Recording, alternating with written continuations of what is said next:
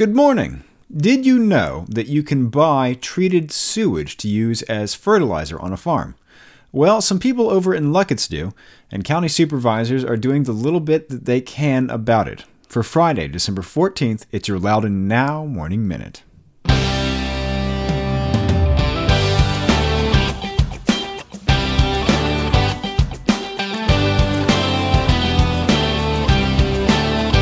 Hey, remember this phrase, rubber duckies. If at the end of the day you don't remember a single ad you saw today, but you still remember the phrase rubber duckies, well, that's the power of advertising on the Morning Minute. No distractions, no competitors, just your message. Drop us a line at sales@loudounnow.com or visit us at loudounnow.com/advertise. And remember, rubber duckies.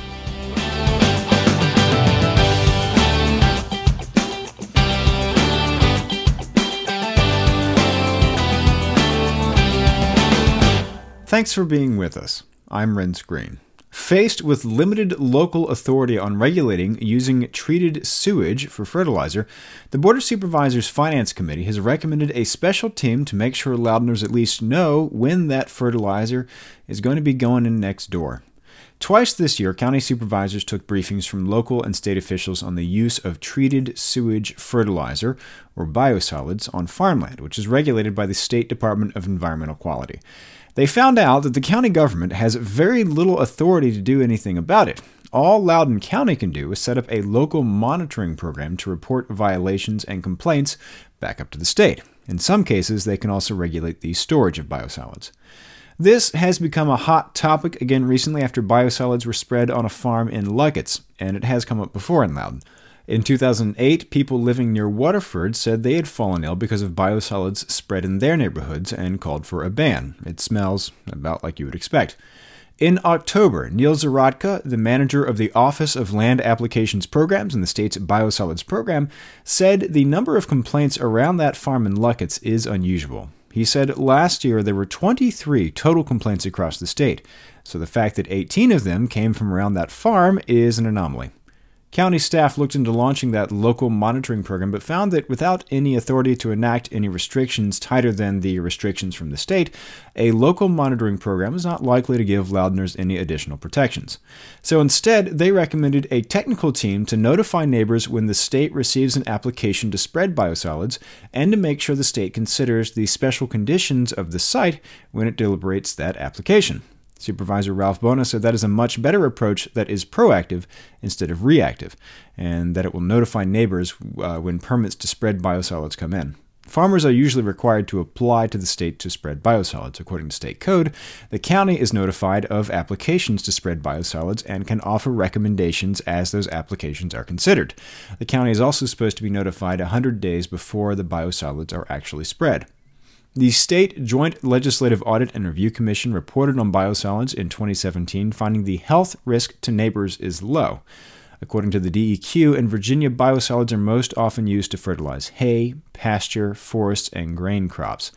They're restricted in vegetable crops to prevent food contamination, and livestock are not allowed to graze pastures fertilized with biosolids until at least 30 days after the application. The state reported in 2015 that biosolids had been used on about 65,000 acres in Virginia, which is less than 1% of Virginia's farmland. Biosolids are also generally cheaper than commercial fertilizer. Go to loudounnow.com/morningminute to check out the whole story. In other news, the debate continues as the school board gets closer to a vote on its policies for restraining and secluding students. The board is scheduled to take a vote on January 8th on policies recommended by an ad hoc committee on special education, but school leaders are still debating what those rules should be. At a school board meeting Tuesday, Assistant Superintendent of Pupil Services, Asia Jones, asked that the school system's new policy include a sentence that states, LCPS is working toward the elimination of the use of seclusion and restraint procedures while recognizing they may be used as a last resort in limited situations.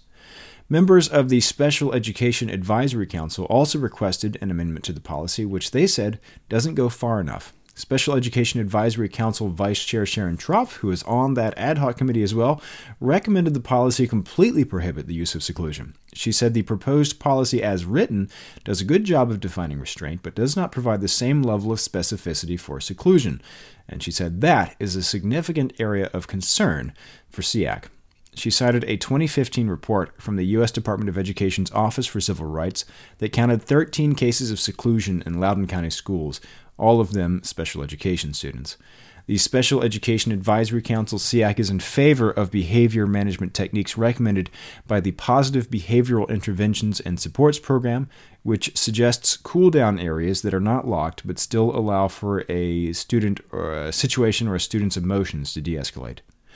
The Ad Hoc Committee on Special Education, by the way, is a 19-member working group created by the school board to scrutinize the school system's special education practices and recommend improvements. The board created the Ad Hoc Committee after the school system was accused of restraining special education students and secluding some students for hours at a time. School board member Joy Maloney suggested sending this policy back to committee to find a language that more people can agree on, but the majority of board members voted to hash it out on the dais on January 8th.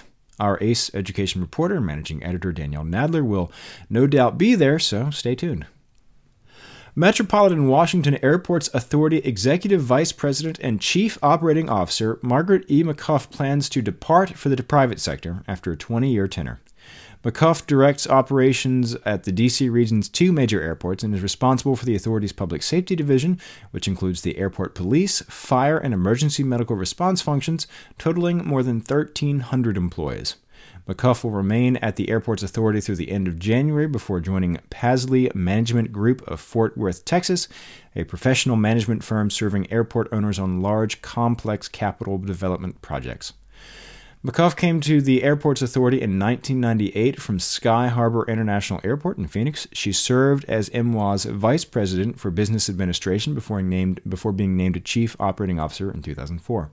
She is also the 2018 president of the Aero Club of Washington, one of the nation's oldest and most active aviation industry groups, and is on the board of directors of the Airport Cooperative Research Program, an organization sponsored by the Federal Aviation Administration to develop solutions to issues facing the airport industry.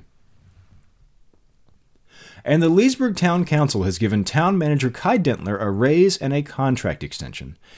Council members Tuesday voted 6-0-1 to extend the town manager's contract another 2 years to October 4th, 2020, and increase his pay by 3%.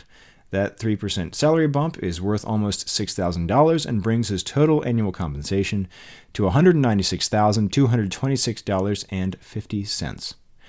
Dentler has been Leesburg's town manager since October 2014, but his career with the town began well before that. He joined the town's Park and Recreation Department in 1996 and led the department for over a decade before moving to deputy town manager in 2007.